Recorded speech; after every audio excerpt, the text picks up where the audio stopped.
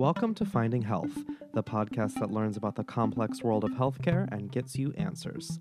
My name's Brandon. I'm your host. Let's go figure this out.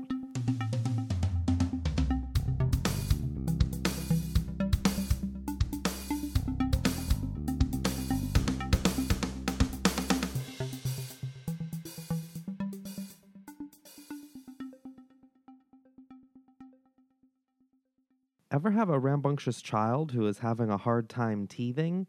Well, Miss Winslow's soothing syrup would fix that.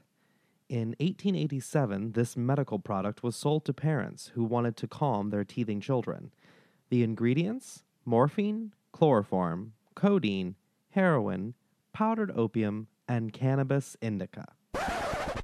Listen, no one ever said the medical field always got it right. We know much better now how each of those ingredients can affect people and why they may be very dangerous, not just in children, but in adults too. Thanks to advances in science and lots of research, we can feel more confident in many of our modern medical practices. But it is a field of learning and imperfection. It's possible society will look back in a few hundred years at the medical practices we have today and think to themselves, how barbaric. This week on Finding Health, I want to take you down a new medical rabbit hole. Let's go on an adventure. It's not quite what you think.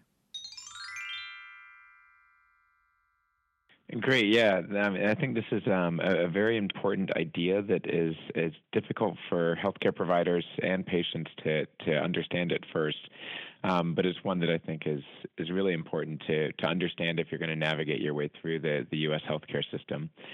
And so there's this idea that has been defined by the Institute of Medicine in a report back in 1999, which is medical overuse, and that's care that's more harmful than beneficial. This is Dr. Morgan. My name is Dan Morgan. I'm an infectious disease physician and epidemiologist and a professor at the University of Maryland. There was an interesting discussion going on in the late 90s. And no, it wasn't denim jackets, scrunchies, and crop tops. In September of 1998, the Institute of Medicine National Roundtable on Healthcare Quality, boy, that's a tongue twister, came out with an article titled The Urgent Need to Improve Healthcare Quality. And they laid out some pretty sweeping problems they saw in the healthcare system.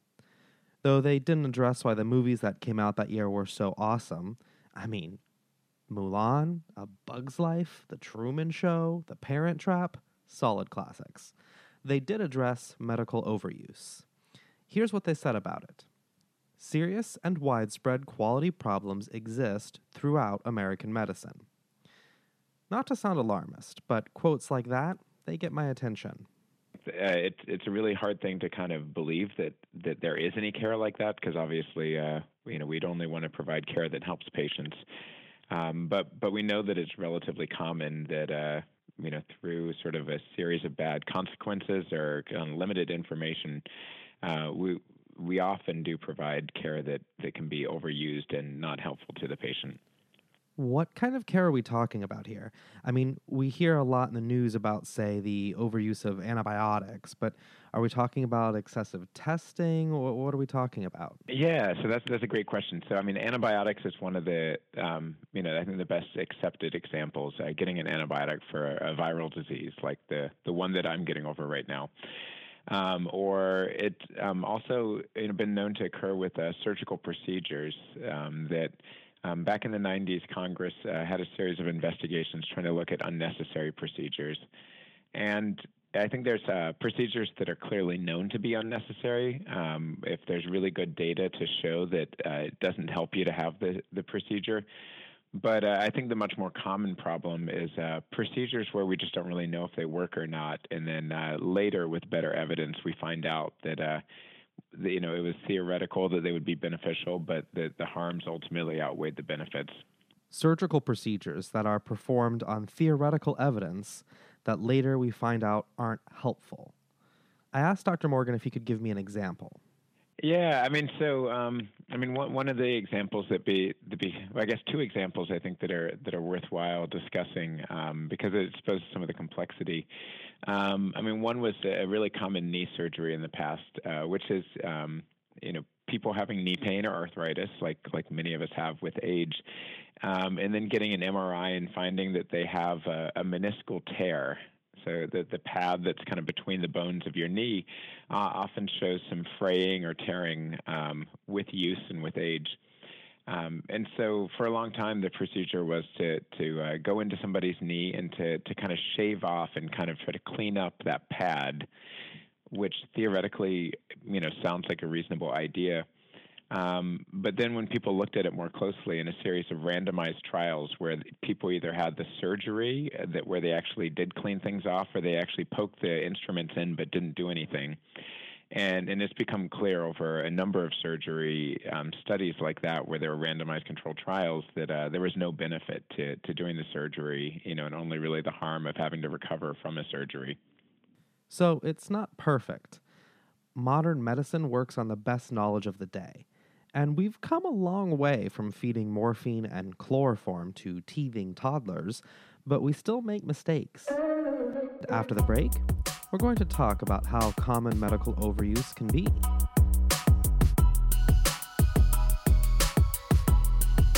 If you like our show, we'd love for you to get involved in our organization. We're supported by listeners like you. Visit us online at www.reneecfrink.org to make a donation of $20 today. It'll help keep us on the air and keep our organization running. And don't forget to tell your friends about the show. Don't forget to rate and review us on iTunes or wherever you're listening. It helps new people find the show and can help us get some visibility for those who might have the same questions as you.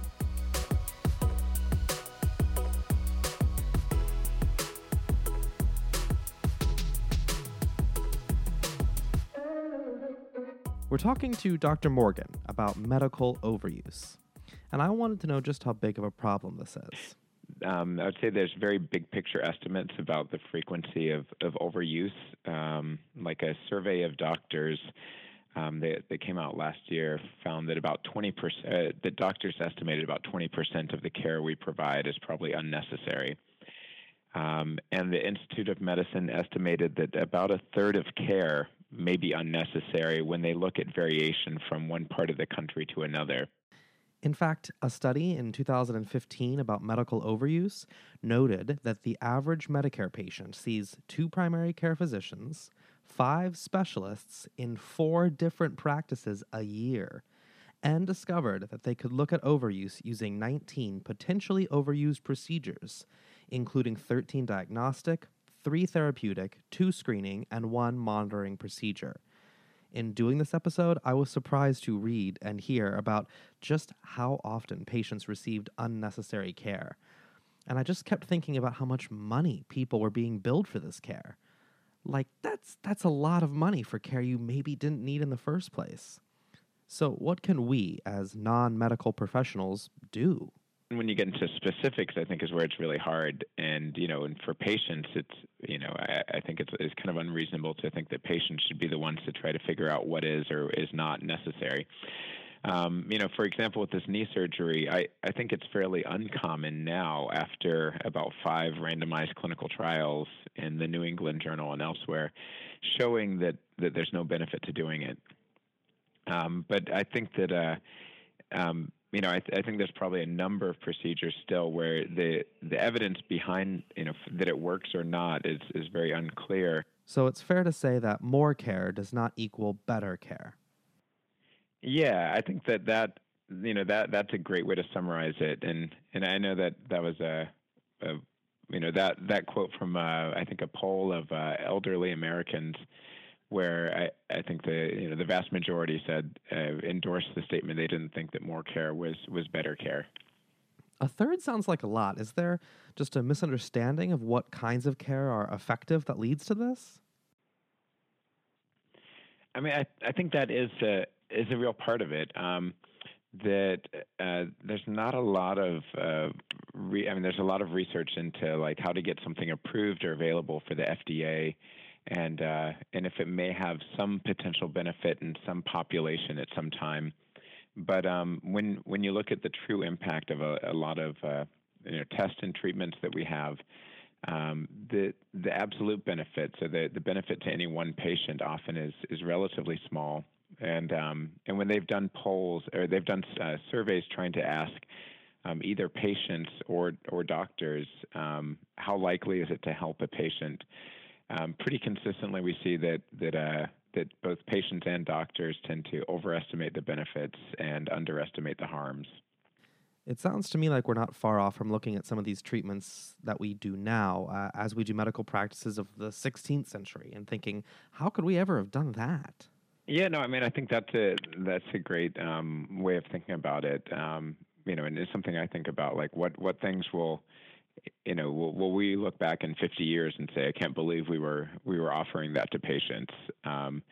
And it's certainly discussed often in medical school that a third of what you learn will not be true, and that sort of thing. And I think the real reason is that a lot of what we do is based upon kind of limited information, that it's kind of based upon theoretical arguments, based upon sort of what we know of underlying biology, but not necessarily something that has been tried in like a clinical trial in real life.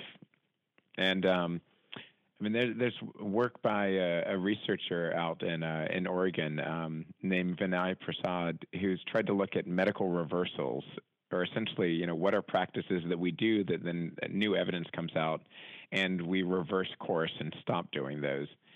And he's found a really large number of things that we've stopped doing once better evidence came out. But, unfortunately, we offered them and did them to a lot of patients who didn't benefit and potentially were harmed by them. I want to take a second to summarize this show. This can sound really scary, and it is. The medical field is a very intellectual practice with lots of research, testing, trials, and more research. But it's still a practice. Our bodies are very mysterious, and each one is very unique. And modern medicine has come up with some great ways to extend our life on this planet. But it's still growing and learning and will change. So I want to encourage you to question things. Be curious. If you're visiting the doctor and they're recommending a surgery or a specific treatment, talk to them about it. Ask them how the treatment was developed. Who funded getting that treatment through the FDA? Spend as much time with your doctors and nurses as you can asking about how other patients responded. Talk to people who have had that surgery or that treatment on social media. We live in a world where doctors can have very little time to spend with their patients. And while you should trust your doctor, don't be afraid to ask questions. Don't be afraid to talk about the science behind what they want to do to your body. I hope that the takeaway from this show is one thing. Visit your doctors, listen to their recommendations, but don't be afraid to get a second opinion or to ask for more information. You can always reach out to us on social media. We are on Twitter at finding_podcast, and you can visit our website at www.reneecfrink.org. We'd love to hear from you.